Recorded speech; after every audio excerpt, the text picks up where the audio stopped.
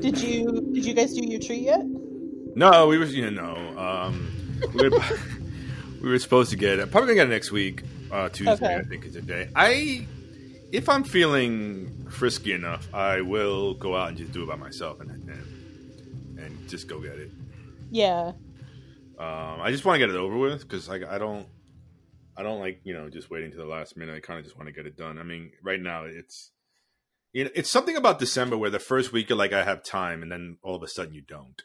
Yeah. It's kind of weird how that happens. I mean, well, this whole COVID time has been strangely long and strangely short at the same time. Yeah. It's very weird.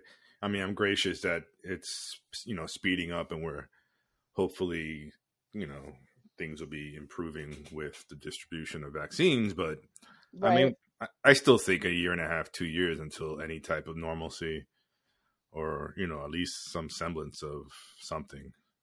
Yeah.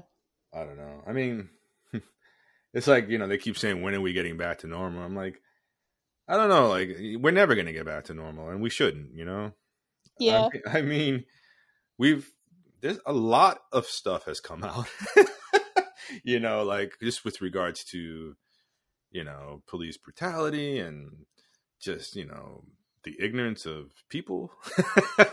Right. How fragile our democracy is. And how people, I don't know, just, people don't seem to have, I don't even know what I'm trying to say, but I guess they're what they hold as truths and values don't seem to match what truths and values are. I don't know. Like people aren't living their values.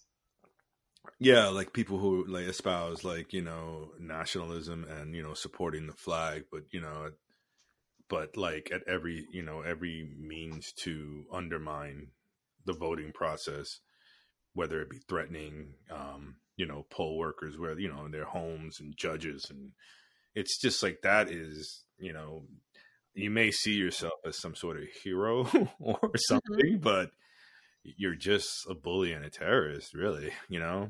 I don't know. So all of that has been uncovered, and we see it more now. And I think we shouldn't forget about it, is what I'm saying. I think we can incorporate it into the new normal. Right. Yeah, like there really is potential for this to have been a transformative period for the world. Yeah, no, you're right. Yeah. But, just looking back, I mean, historically, we're not really good at that as a country. Right. Yeah. Because every time you get legal progress, then, there's a 20 to 30 to 50 year period of backlash. Yeah. I mean, God, I mean, this is what just happened as a result of one black man being president. Imagine if two black men had been president. What happened? Yeah. It'd be like if they had like a Prince and the Pauper. I mean, black president situation. It's insane. I mean, it is what it is. It is. Well, and so what this is, it's Broken Corners. This is Broken Corners. I'm Armando. I'm Karen. Oh, this week we decided to read two poems from Margaret Atwood. Yeah. Marrying the Hangman, and the other one I believe is Half Hanged Mary. Yep, because nothing says pre-Christmas like, hangings. Yeah, definitely. Well, you hang things on the Christmas tree. Christmas tree. Lord, I know. Nobody needs a strange fruit Christmas tree. That's not definitely what we're doing. I'm not a big fan of Margaret Atwood. I did not know that. Of which part? I just really like the I'm not a big fan of the Handmaid's Tale. I do, or of the book or the TV show. Probably both, but. Okay, so you have read the book. I've read snippets. I haven't read the whole thing. I will be honest. But it's more. It's not even her. It's not her fault. I'm not. It's more like the I have an issue with when like there is when people tend to use things as like a huge like this can happen tomorrow if we don't do, like, you know, just a huge warning sign. And I'm not saying like rights cannot be taken away. Obviously we're seeing that. So you mean like a book like 1984, you don't like that kind of format? I worry about hysteria because I feel like readers tend to use that, and their argument about losing rights gets lost in the dystopic story, you know? Oh, okay. Because it seems so, it's so not out of the realm of possibility, but it's so, like, the stories are so already there. Yeah. That you kind of over, you know, if your argument is this is where we're going to be, your argument to me is not strong enough because you're overlooking world building. Yeah, you're overlooking all the steps that it takes to get to that point of the dystopic future or the dystopic, story. So sometimes you kind of don't look at the steps that you should be fighting to prevent that because you're so worried about the end result. And not everybody. I just when I hear people go, oh, but this is what's going to happen. I'm like, you may not be wrong, but how did we? Let's look at how we're going to get there and why. Yeah. Well, so The Handmaid's Tale, I want to say, was written in the early 80s. Mm-hmm. So I mean, I don't think actually mid 80s, 1985. Mm-hmm. So I think it was interesting that it, didn't gain the kind of popular traction to become, actually no, it was made into a movie. I remember watching that. It was a movie also, probably in the early 90s, I would imagine. Was it really? Yeah. Oh, I didn't know. Yeah, absolutely. I mean, it's kind of, the sort of logical argument of reducto ad absurdum, where you say, if you take it to its logical conclusion, this is where you end up. Mm-hmm. Which, it kind of isn't a valid argument most of the time because of that, what you're saying, that, you're jumping too far. So do you mean that it's the artist does too much world building and makes it kind of too glamorous and gets you to this extreme instead of going through the slog of the middle parts? No, I mean, I think the writer does the job of the writer. She's painting the world. This is her story. She's telling you, I always go back to, my thing about reading a text and having that dialogue with, the text.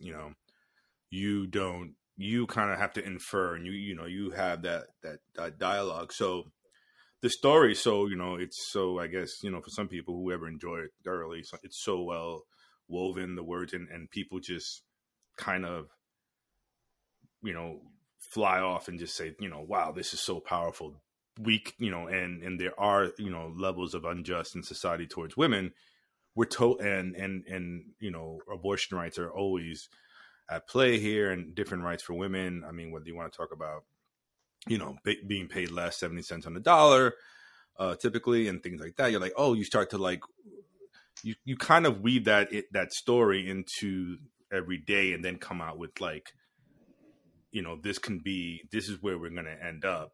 But when you lead with your argument saying this is where we're going to end up, sometimes people who use that argument will forget about actual specific things that are happening, that, should be kind of discussed more, rather than saying this dystopic future is happening. It's going to happen. I feel it. It's coming. And like, no, calm down. Before we go there, let's talk about the injustices that are happening that can lead to that, Mm-hmm. I don't know. Maybe I'm not making any sense, but well, is it kind of like the thing where people say, like, as soon as you as soon as you talk about Nazis, you've lost an argument. As soon as like you invoke the concept of that's how you get to Nazism. Yeah. You've lost because you've gone so extreme with it. I believe that. Yeah, that's kind of what I'm getting at. Also, there is a level of, like doomsday preppers. People who get like kind of get off on like doomsday. There's their level of perverseness with kind of like, expecting it and being in fighting. Like there's like a level of this. There's a reason why people like dystopic futures or like movies about, they kind of like, for some weird reason, people like really get off on that. I don't know. Yeah, because I think it's kind of satisfying to know what the ending's going to be, even if the ending is really bad.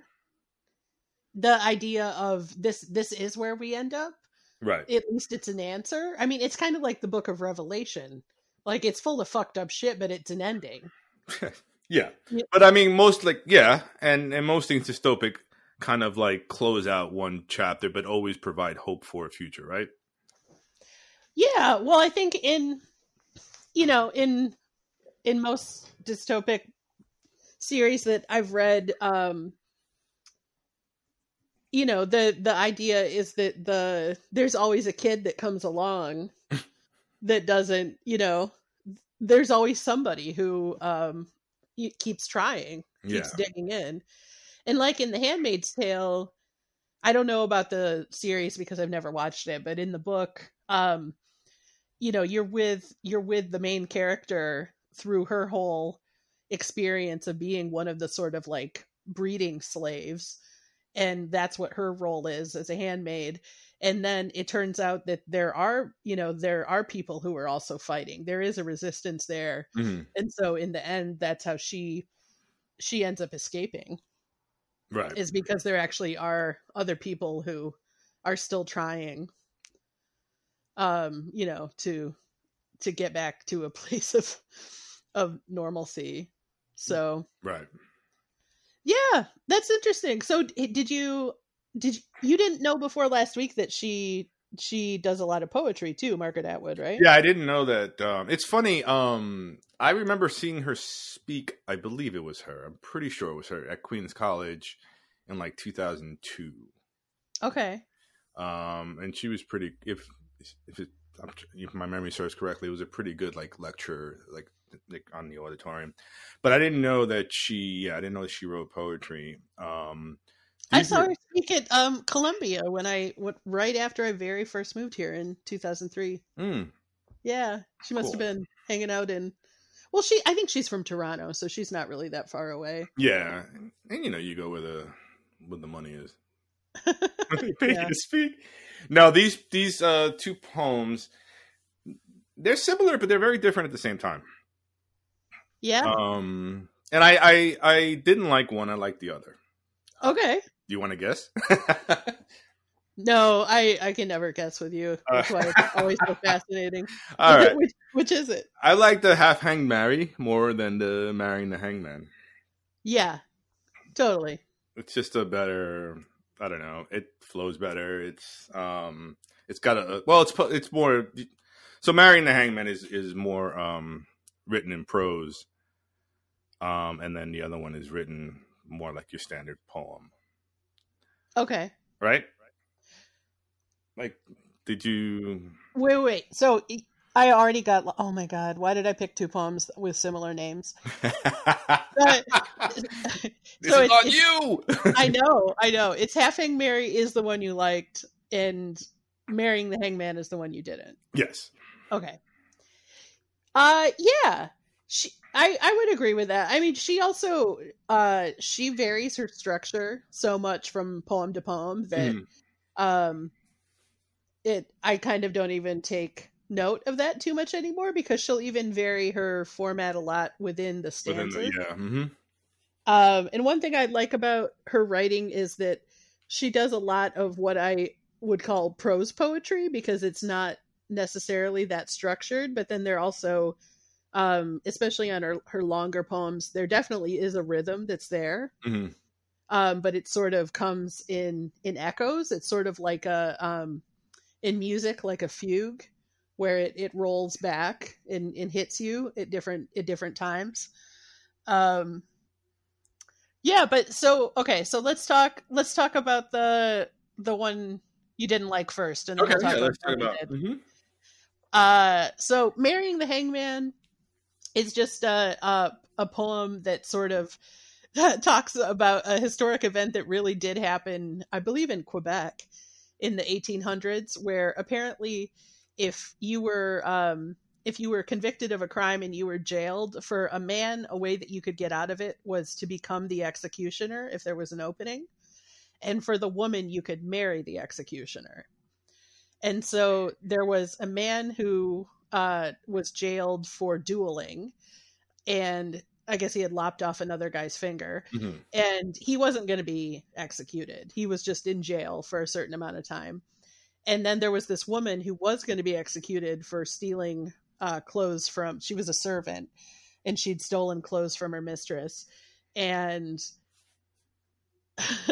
so she was going to swing, but what she did was she whispered to this guy in the next cell to her, and she convinced him both to become the hangman and to marry her.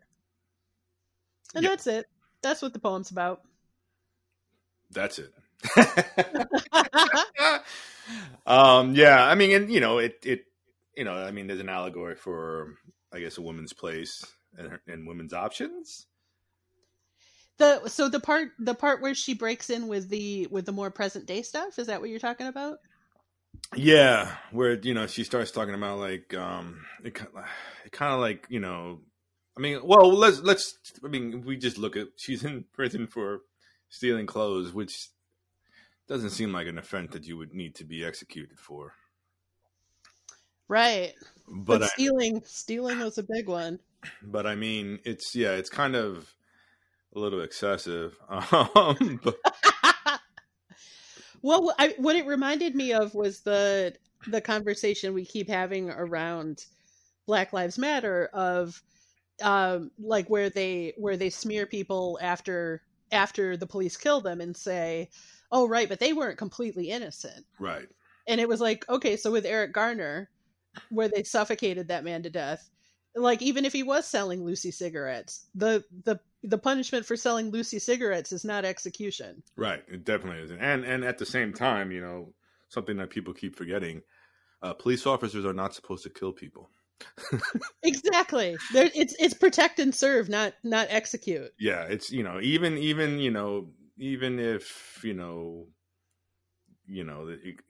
it's a fight and stuff, you're still supposed to try to bring the person in alive. But... right. And that's another thing that with like say with George Floyd that we talked about, that what were they trying to do to him?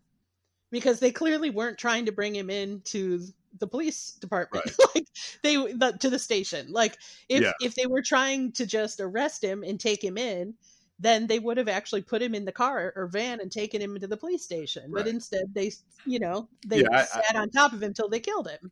Yeah. I mean, even if, a counterfeit, dollar or whatever it was, a counterfeit bill does not warrant such heavy restraint and be put on the ground with like all those officers on top of him. But even like let's say he'd literally killed somebody. Yeah.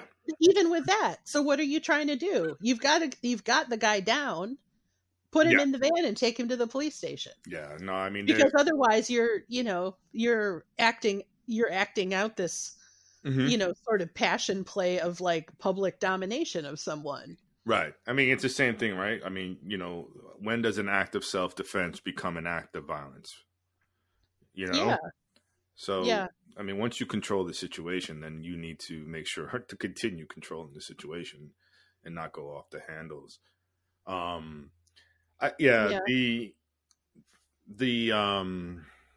what was it? The marrying the executioner or becoming the executioner is a very weird, I kind of, was thinking of like, you're you have no options. You're in a powerless position. So you basically are forced to reproduce the conditions that put you in these conditions, You know what I Yeah. mean? Like, which I was saying how like it's kind of like a Marxist thought of like you reproduce the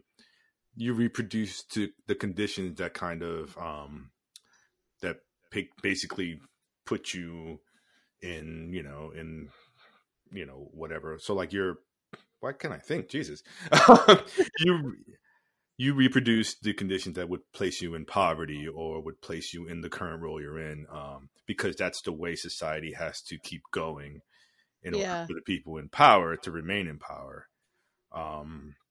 Yeah. So I mean, Well, that's what I was thinking is what kind of high mofo came up with this idea of like, oh, I know what you can do to get out of there. I mean, I guess nobody wants to be the executioner because everybody hates them. yeah, You would be a pariah within a community.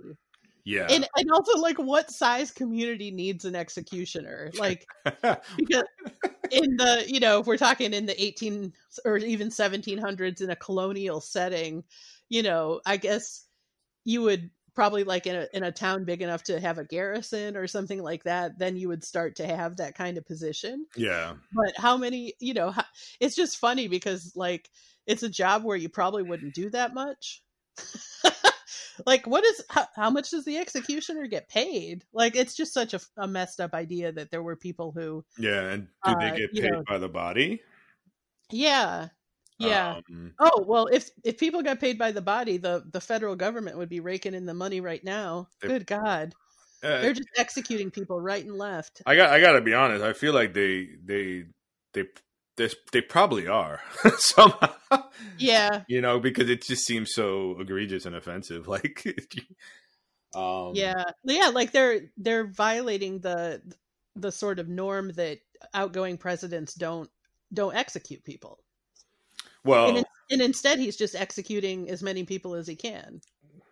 Yes, and then of course the literal execution that happened a couple of days ago. Yeah, that's what I'm talking about. Yeah. Oh, okay. I thought you meant I thought you were meaning COVID victims. Oh, no. There've been 8 or 9 federal executions in a really short amount of time. Yeah. Okay. Yeah, it's crazy. They're just pushing it through, and it's when you think about all of the sort of hoopla around a federal execution, that's a lot of people that they're exposing. Yeah, to COVID to bring them together to put on these executions. It doesn't seem necessary. No, I mean the death penalty to me is fucking ridiculous, and I fucking hate it so much. And I think me too. I think it's such a there's no closure for anybody if you lost somebody. You know what I mean? Like that to me is just perverse, and it needs to be completely abolished. It needs to be. There is nothing Christian about a death penalty. No, because an eye for an eye went out with the Old Testament. That's the whole point of Jesus. Yeah, is that Jesus brought a different way of being that was supposed to be based on love, exactly, and not on literal like blood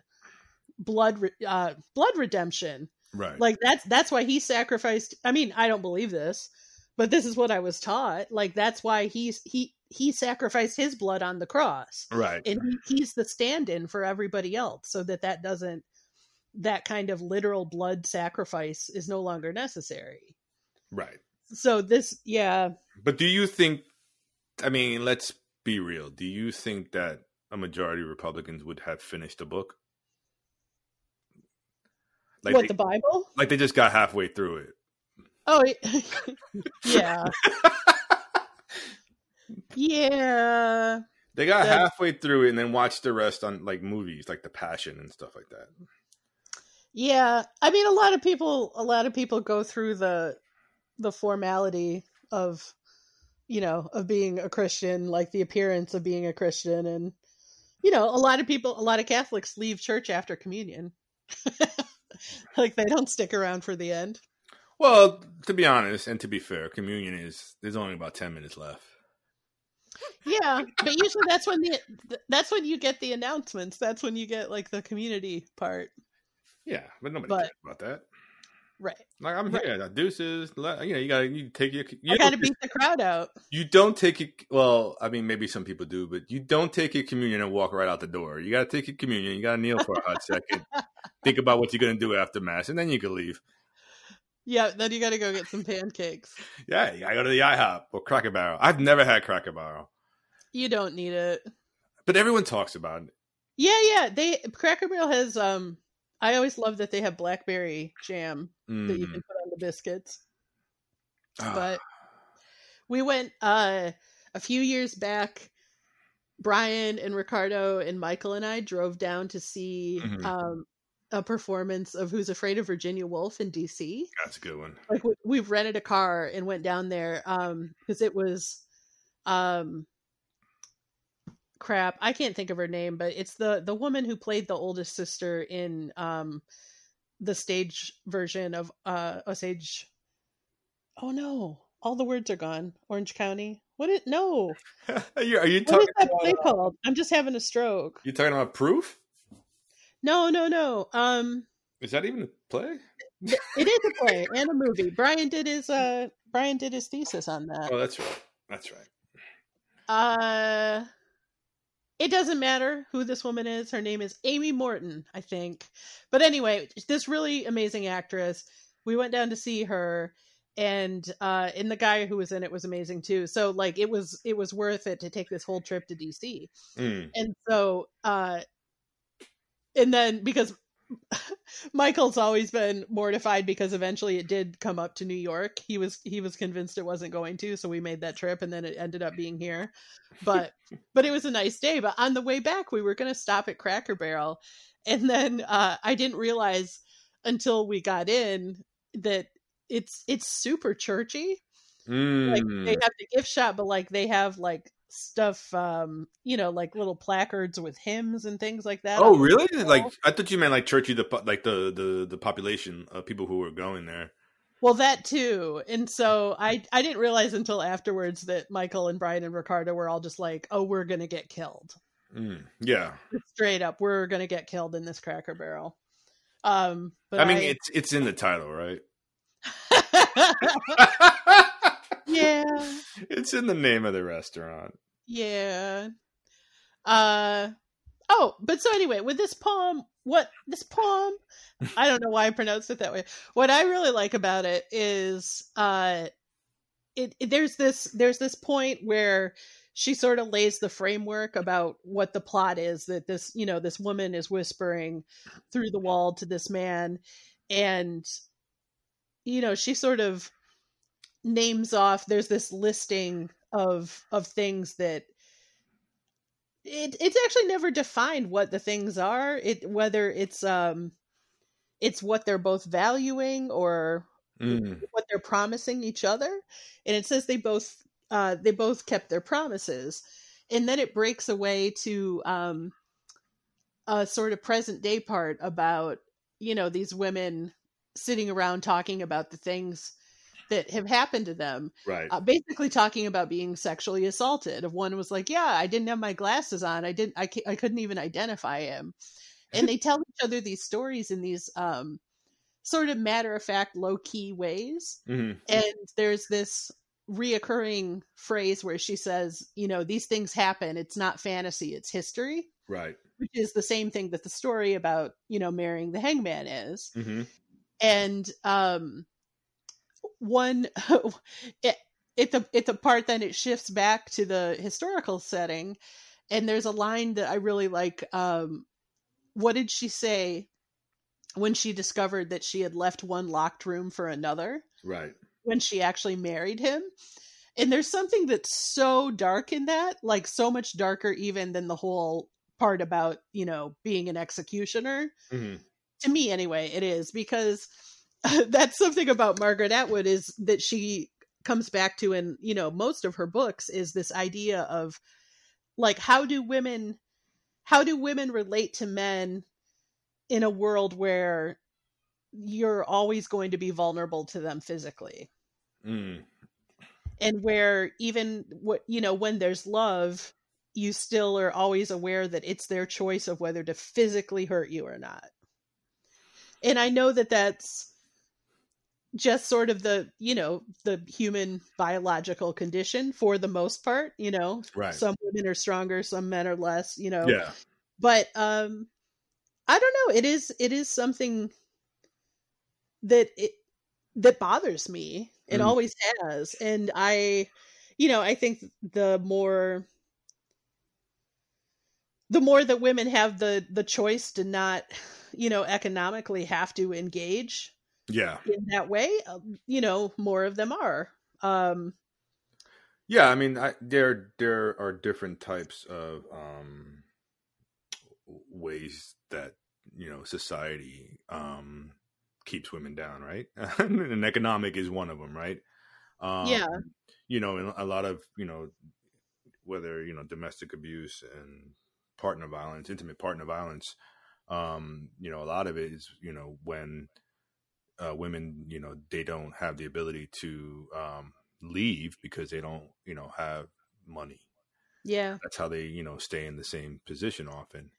um And also, a lot of the time when you do leave, that's when the man comes and finds you and kills you. yeah, it's women are vulnerable in many ways, and stereotypically men are more physically able to intimidate and do that. um it's unfortunate that that happened, of course, but I just thinking like of what vulnerabilities do men have. Yeah, And if men can be vulnerable, but usually if I mean I don't know, I'm not a this I'm gonna just make a statement and basically say, if a man feels vulnerable and he's prone to violence, his vulnerability will kind of trigger that violence, and that's how he acts out, right? yeah, yep, Which terrible, and unfortunate. It's, yeah, I don't know how you can resolve that. yeah, But I mean, I do know that providing resources for women, or even anyone who's abused, yeah, providing resources and help is the way to at least counter that, because there's always going to be that violence. I don't think that can ever go away because we don't provide proper mental health to people, and people don't also want to take proper, they don't want to seek mental health, because they don't think anything's wrong with them, like specifically right. with regards to violence. I mean, you know And some of it is just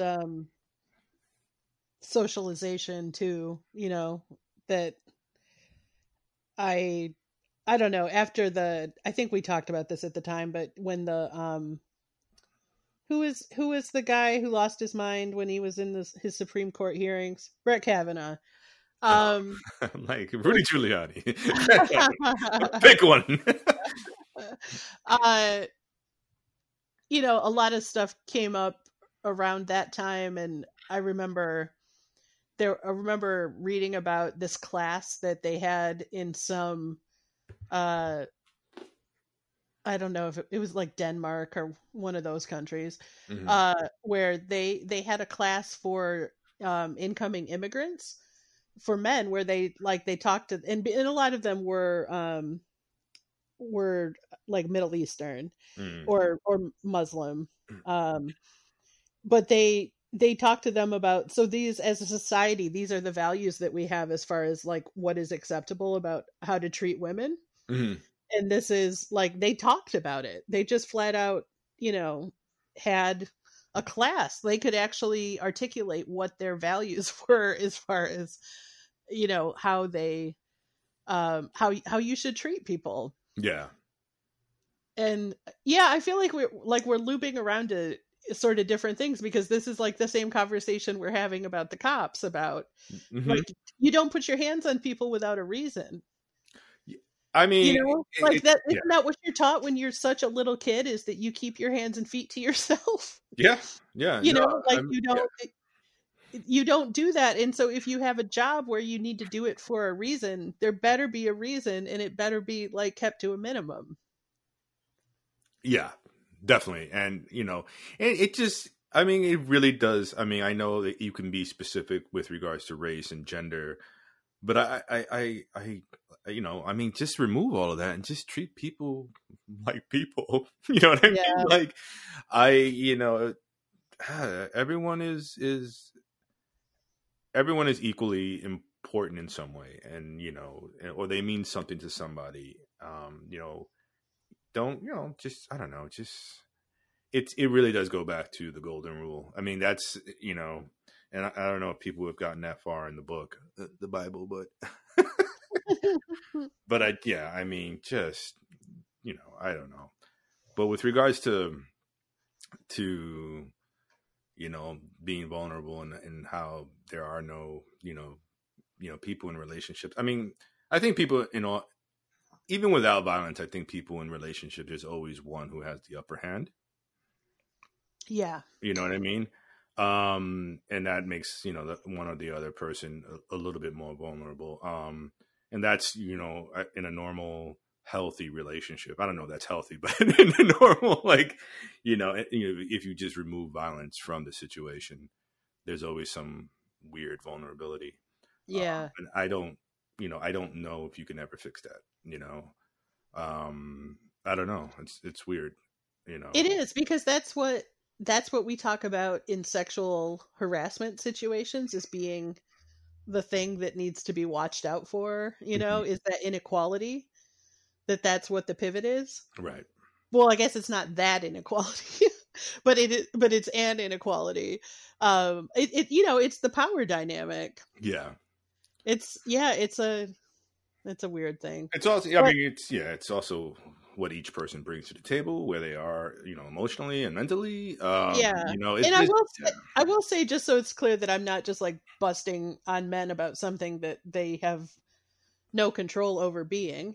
Like, in my family, like, I would definitely say it was more my mom than my dad that was physically out of control. And you know, yeah, it can go either way, but it's something, it's something that I always feel weird about. No, and it is predominantly men. I mean, let's be honest. Yeah.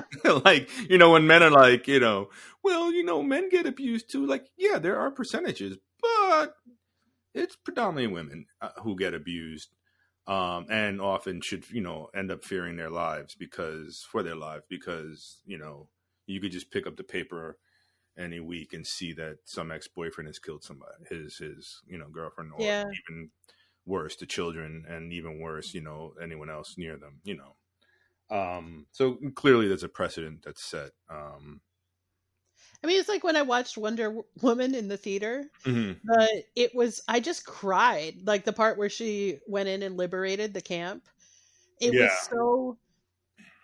was so crazy to see a woman be physically powerful, into the, like, that idea of, if I had physical power, what could I do? And I think, you know, there's limitations for everybody. Obviously, men go into, like, have that sort of at the top of things a lot of the time, in a way that women don't. Right.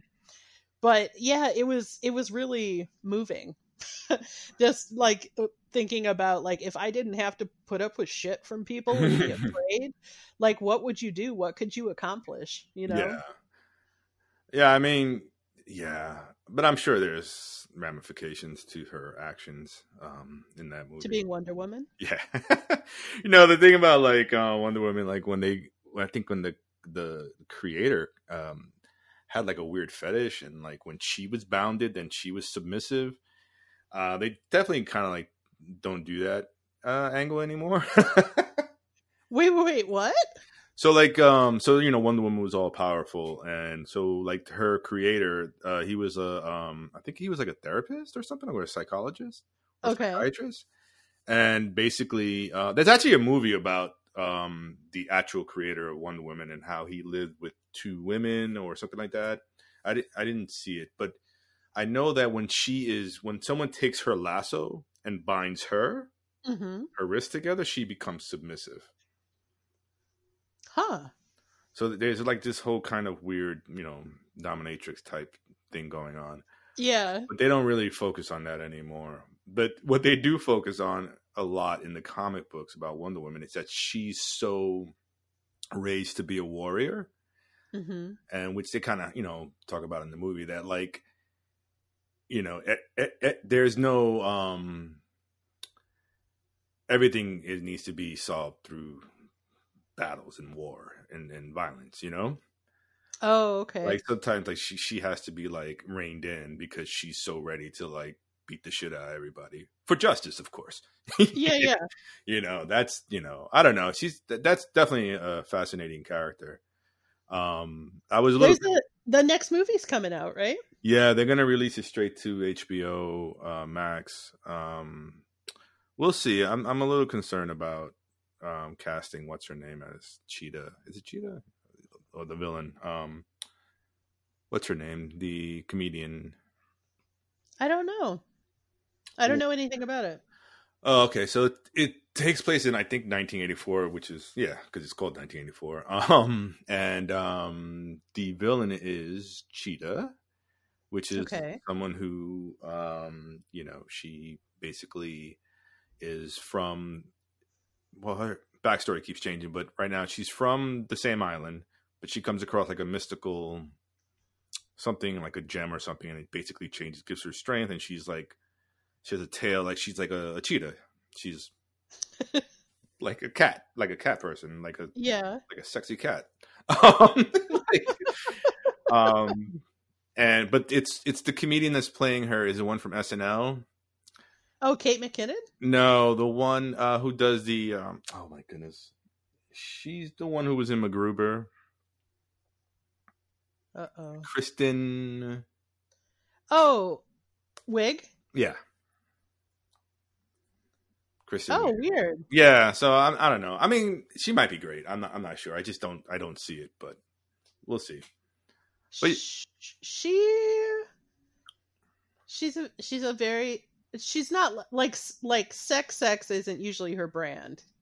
Oh no, it wasn't even about the sex thing or being sexy cat. It was more along the lines of being like a villain. You know what I mean? Oh, okay. Yeah, I guess I've never seen her be bad.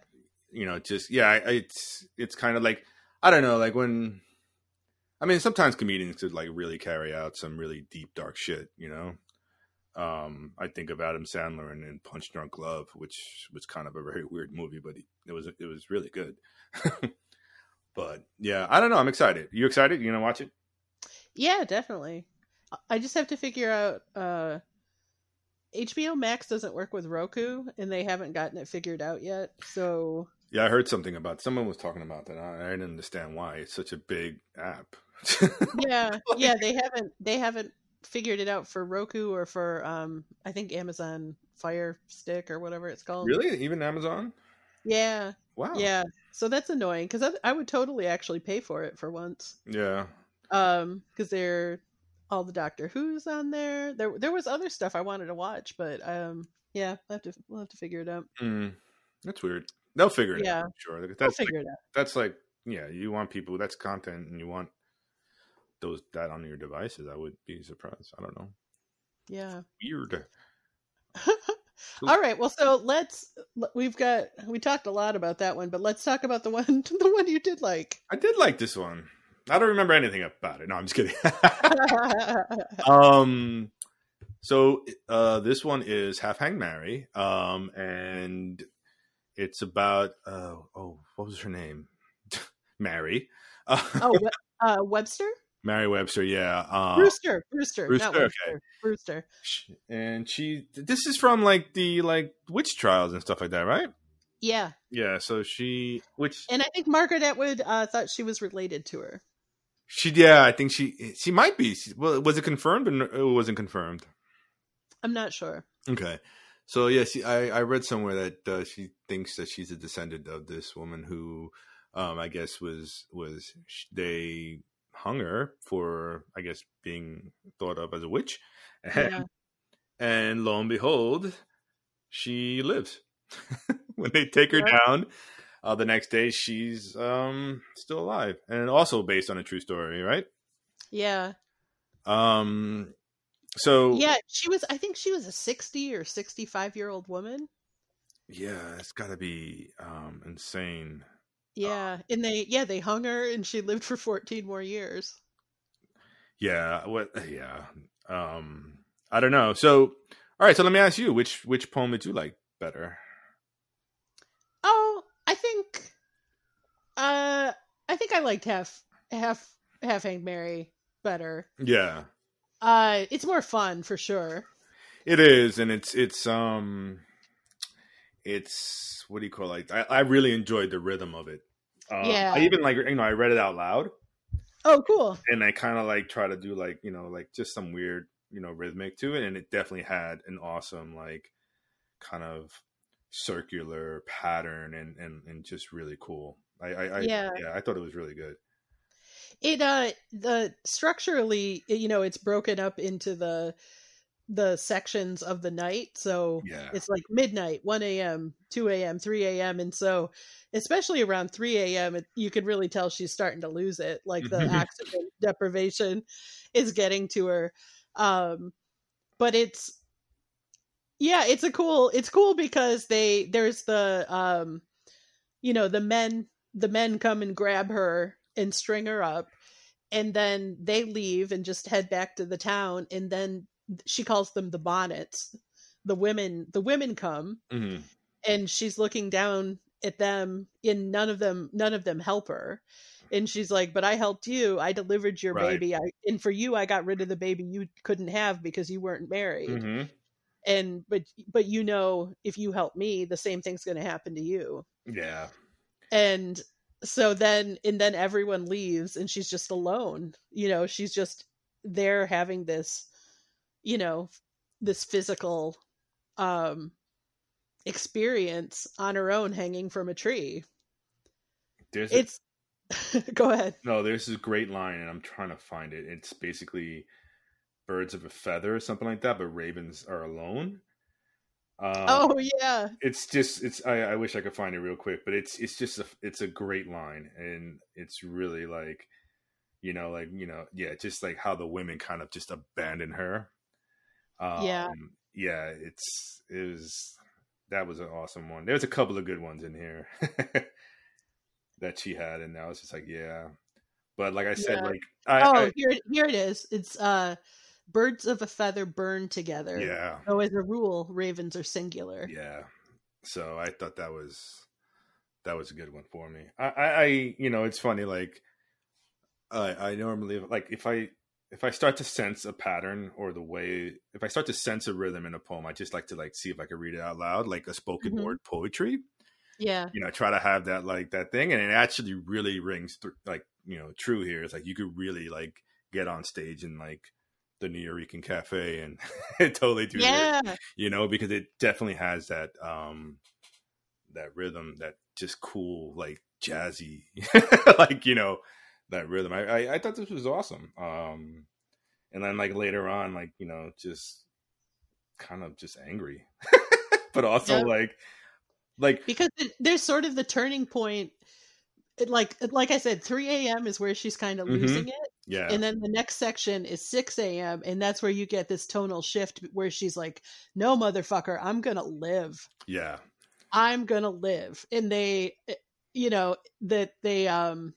she knows she can't be, that legally she can't be executed again for the same crime. yeah, And so she realizes, I just have to wait them out, and then they come at 8 o'clock, and they come to claim her corpse, yeah. but she's still alive, and so they have to just cut her down and let her go. Which I thought was funny that she had faith in them upholding the law with regards to not being able to execute twice Uh huh. in a very lawless situation or Right. unethical. You know what I mean? I found like that she held on to that. I'm like, I don't know, they might hang you twice. You know what I mean? Right. Right. Yeah, they might, but that's the thing, is she sort of scares them Mm-hmm. afterwards, because that's the line I love the most, is that she says, they cut her down, and she says, before I was not a witch, but now I am one. Yeah, because it doesn't matter.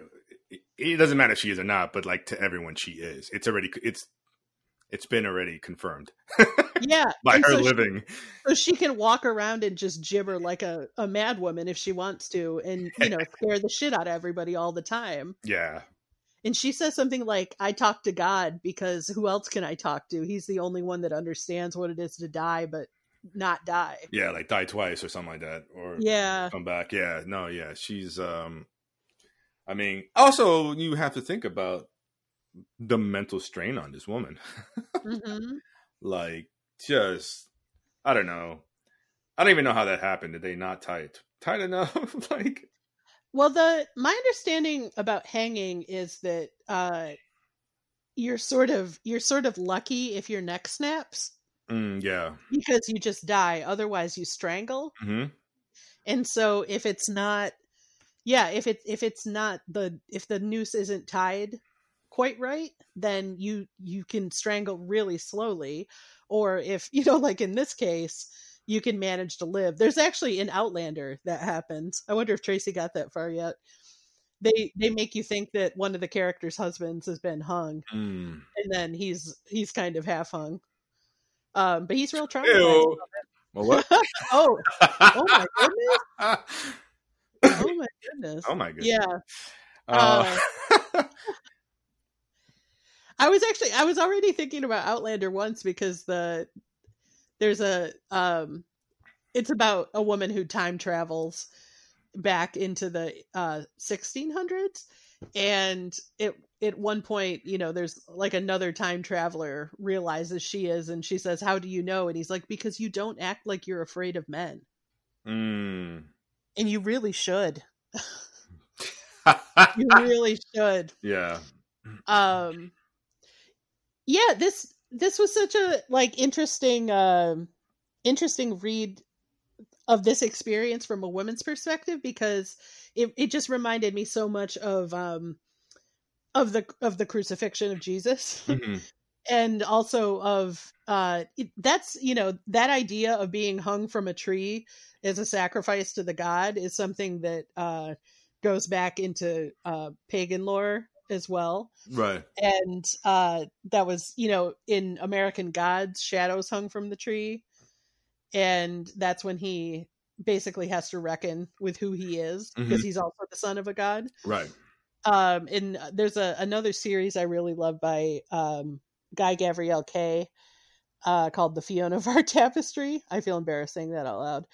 But there's a book, that one of the books in it, The Summer Tree, it's kind of Kay's take on the Lord of the Rings. Okay. So it's the Lord of the Rings, but so much better, because it's not all like faux academic. It's not all terrible. It's not all terrible. Lord of the Rings. First of all, don't ever say you think. Well, you did say. You know, you're right. You're right. Faux. It's there's nothing academic about the Lord of the Rings, and I know anyone who loves the Lord of the Rings, hey, good on you. But I just can't take it. I can't take it. I don't like it. It's. Yeah, but no. So this series is if you're more into fun fantasy, this is the Fiona of Our Tapestry is a really good one. But there's you know, a similar situation of a guy who's hung in a glade overnight for the god to come. It's something like that. If there's a drought, the king would do to help bring rain, and the guy has to. In all these cases, like when you're hung from a tree, you have to reckon with yourself over the course of the night. Okay. And I think it's a situation that is actually, like, those are all very heightened examples, but I think it's a situation that a lot of people have, just as far as like illness. Like, I think it's part of the human experience for a lot of people of having these nights of having to face yourself. Like fever dreams. Not even fever dreams, but just, you know, like, I don't mean to constantly bring up being sick. It's just what I did for the last year. But like, you know, like the nights when you're going to have surgery the next morning, or the, you know, like nights when I haven't had this, you know, fingers crossed, but like where, you know, you're dying. Yeah. And it's something that, you know, like at least it's not a literal hanging or a literal crucifixion, but it's, I don't know. I just thought this poem was really cool because that idea of like a physical experience where you come face to face with yourself isn't something that you see women having in literature or pop culture very much. Right. And in the fact that it was based on, something that really happened was I mean, it's awful, but it was really cool too. Yeah. Yeah. That's, I mean, I'm trying to think of other, yeah, I mean, I can't think of any other, anything that I've read at the top of my mind where, someone's in a predicament that basically they're facing death. Man or woman, I really can't think of anything. I know, I mean, if you want to go back to the Bible, the conversation that Jesus has with the two gentlemen to his left and right. Yeah. And then, basically like one is like, forget you and blah, blah, blah. And the other one, I think Saint Dymphna, I think his name is, he basically, seeks penance, and, Jesus forgives him and takes him in. And I think he's cool. But, Yeah. it's kind of weird because you have Jesus. I think, if I'm not mistaken, Jesus is in the center and you have someone on the left and right? Is that? Yeah. And, it's kind of like, the fork in the road, are you going to believe and are you not? Yeah. I don't know. I can't think of, yeah. Well, I looked it up, like, I guess it wasn't very common for the people who, I think, who historically crucified the most people were the Romans. Yeah. And there aren't too many. There's maybe 2 or 3 historical records of women being crucified, but mostly it was men.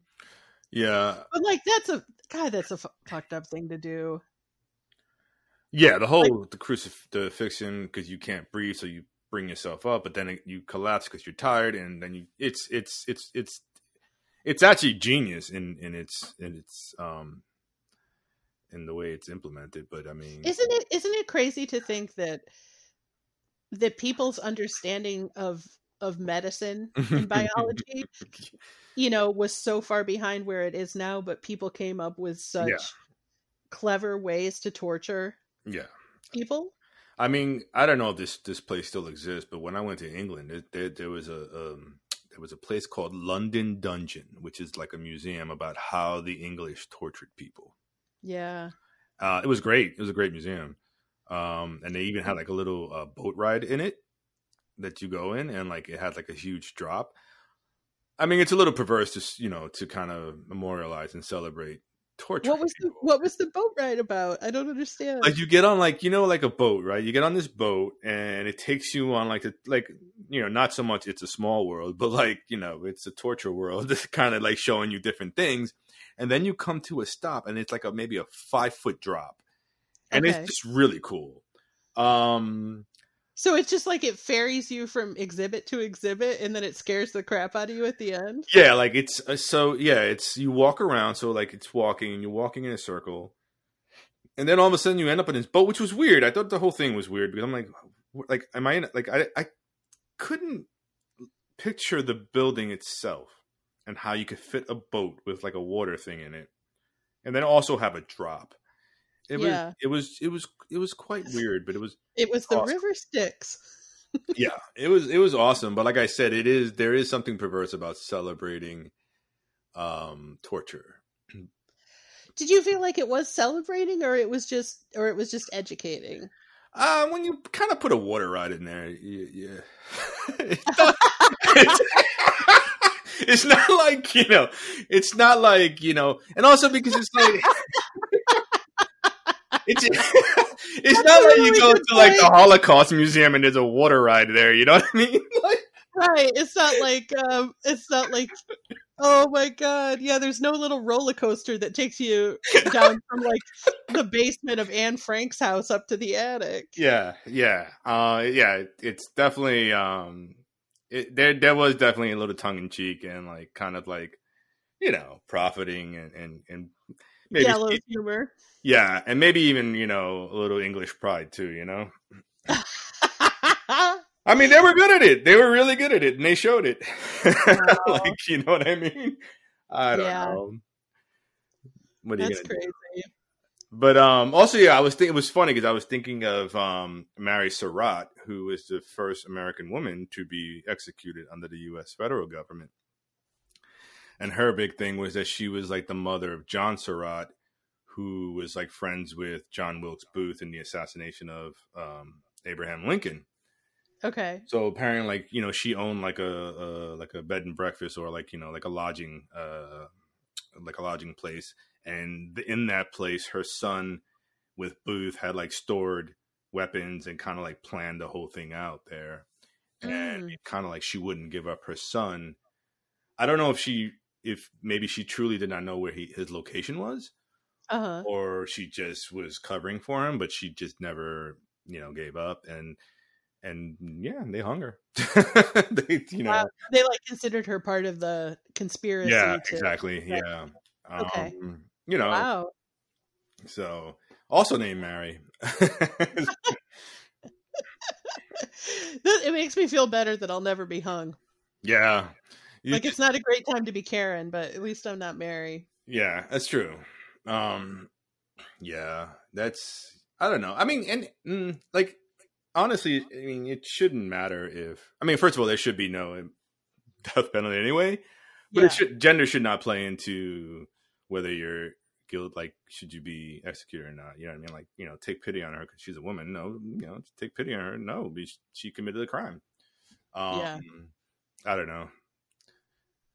It's yeah, I it needs to be no more executions, please. Well, cool. I'm glad you liked.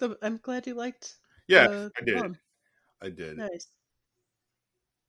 So, yeah, I have a recommendation this week. Oh, do you? What is it? So me and Kira, we started watching Queer Eye on Netflix. Okay. And we used to watch the show when it was on Channel 4 years ago. Well, Kira didn't because she wasn't born. But no, it was you know, I started like just saw 2 episodes and it was really have you seen it? No, I haven't. So the first episode, they're like in Georgia, like, you know, like in the South, and you know, it's 5 dudes who you know, run the gamut of like different like racial, you know, they're all different, you know, they're just the spectrum of people, you know what I mean? And so they go to this firehouse where one guy recommends one of the firefighters to be kind of like done over, you know? Yeah. With the idea that they want him to be the face of the firehouse because they're doing like fundraisers. Okay. So, you know, they go into this firehouse and it's just, you're kind of already like, you know, you're like who I am anyway. I don't, you know, I'm like expecting like there to be some backlash or whatever. And like, you know, I'm like worried about for these guys because like they're in the South. And they're going to like, you know, firehouse with like these just, you know, filled with like these, you know, Southern white dudes. And you're just like, you're kind of nervous and stuff. But like at the end of it, it just, everyone was so welcoming and pleasant. Oh, nice. And even the firefighter who got like makeover, like he just kind of like, you know, has like a little short monologue where he's like, you know, down here we're taught to not like, you know, different people or gay men or whatever, you know, and he basically says that's ridiculous. You know, these men have helped me. They've helped me, you know, basically improve my life and all these different things. And like, he's like, I love those guys. They really have helped me. And like, just like, you know, acknowledging, I don't know, I just feel like maybe the show is, you know, doing some good work. Like, you know what I mean? Yeah. I don't know. It was, and then I saw the second episode and it was very, you know, in the South again, Georgia. And it was very similar, like type of thing where, you know, like it actually makes you really emotional to see these people like break down and, you know, they're vulnerable and then like, you know, finally get help. And like, you're like, wow, you know, these dudes are like really fixing people. I don't know. It was really good. Yeah. Like, I know it's a reality show, but it is nice that they're able to really connect with people and, you know, help people. Yeah. And the one, like, back in the day, it didn't, I don't know. I maybe it didn't see like this seems like more like when people just really are more open to like showing their vulnerability and really just like I don't know, like it's like, wow, these people really like appreciate this, like you know, like their flaws have been pointed out or whatever, and they really want to like work on them. And then and the guys are really like genuine too. Like they, you know, it could be acting, but they really appear like they want to help people. I don't know. Yeah.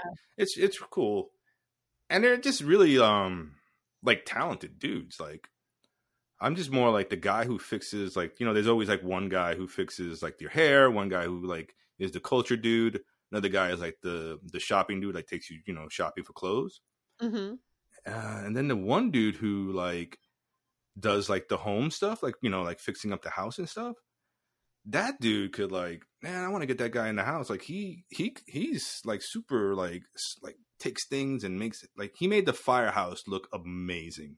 Yeah. Like with like, you know, black tiles on the wall. Like he put all these decorations. I was like, this fucking dude, like Come to Queens. Yeah, I was like, this is amazing. Like, super talented. Like I was just like, I don't know. It's just like really cool because like, you know, you watch like all these like, you know, I tell you, we watching like all these like house hunters and stuff like that, and you look at all these people like, and sometimes like their style is cool, but it's just like kind of like bland.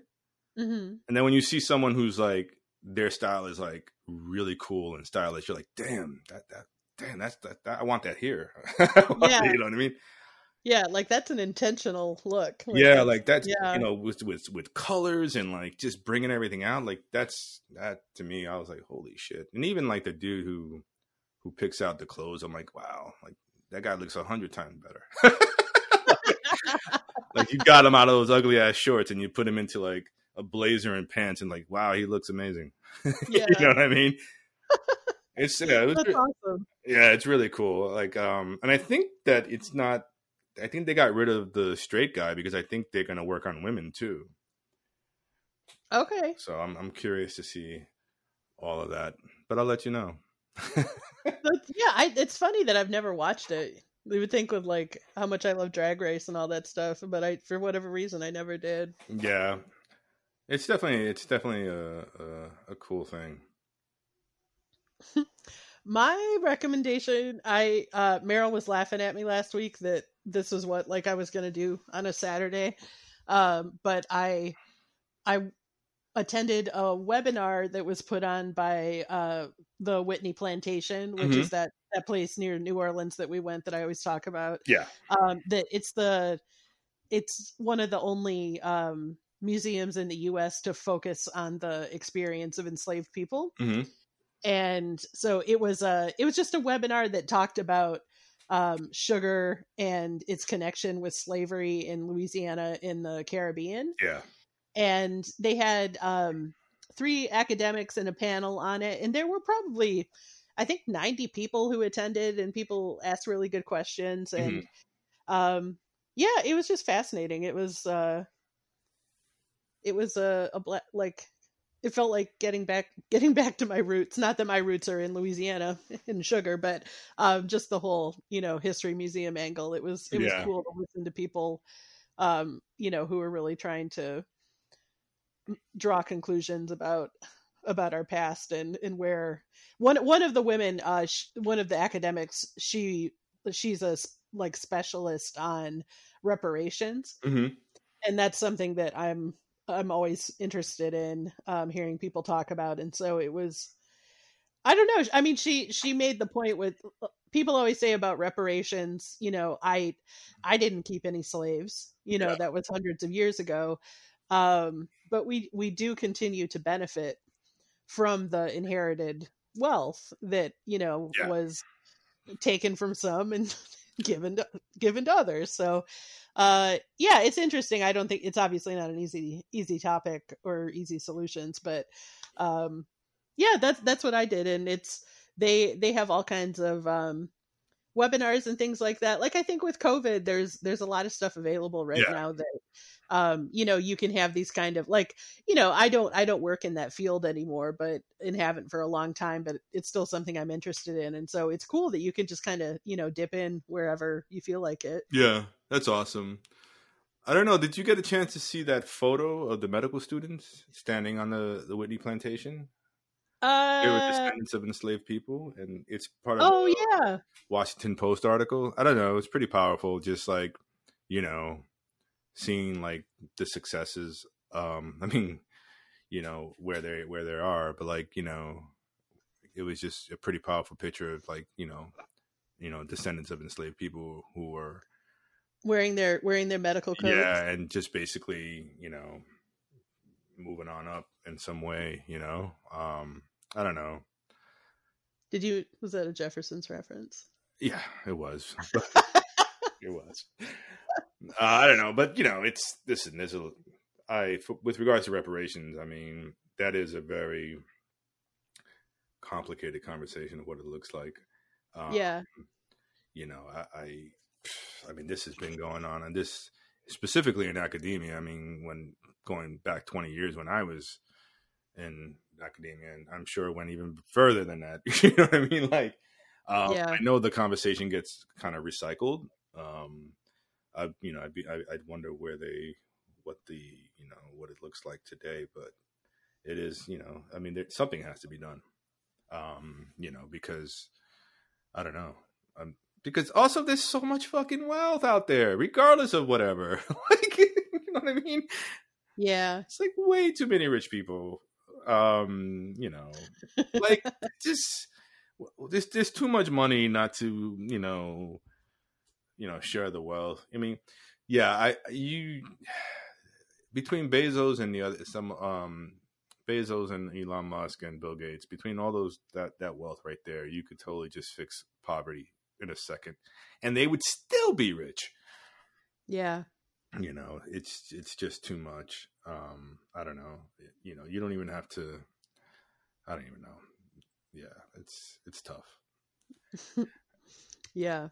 All right. Well, so we didn't solve poverty or domestic violence again. I know we're like, and it's Christmas. We're for a lot. Did I tell you I put up my little tree? Oh, did you? Yeah, I put it up last night. Meryl and I had a marathon phone call, and I decorated during it. Nice. Yeah, and I don't know why you're showing off. Stella hasn't murdered it yet, so there's always later. Man, she was loud on the recording last week. Yeah, she was. So for next week, we do not know what we're reading yet, but we will figure it out and include it in the show notes. I will let you know, because I uncovered a box of books that I forgot about that were under the stairs. And to my delight, a lot of things were found. So I had about 2 anthologies of short stories. So I'm just going to go and see what's there. I feel like this is both vaguely threatening and exciting. Yes. Yeah. Yes. All right. Well, everybody hang in there, wear your masks, and we'll talk to you next week. All right, guys. Take it easy. And yeah, wear your mask, because I'm wearing mine right now. No, you're not. No, I'm not. All right. Okay. Bye.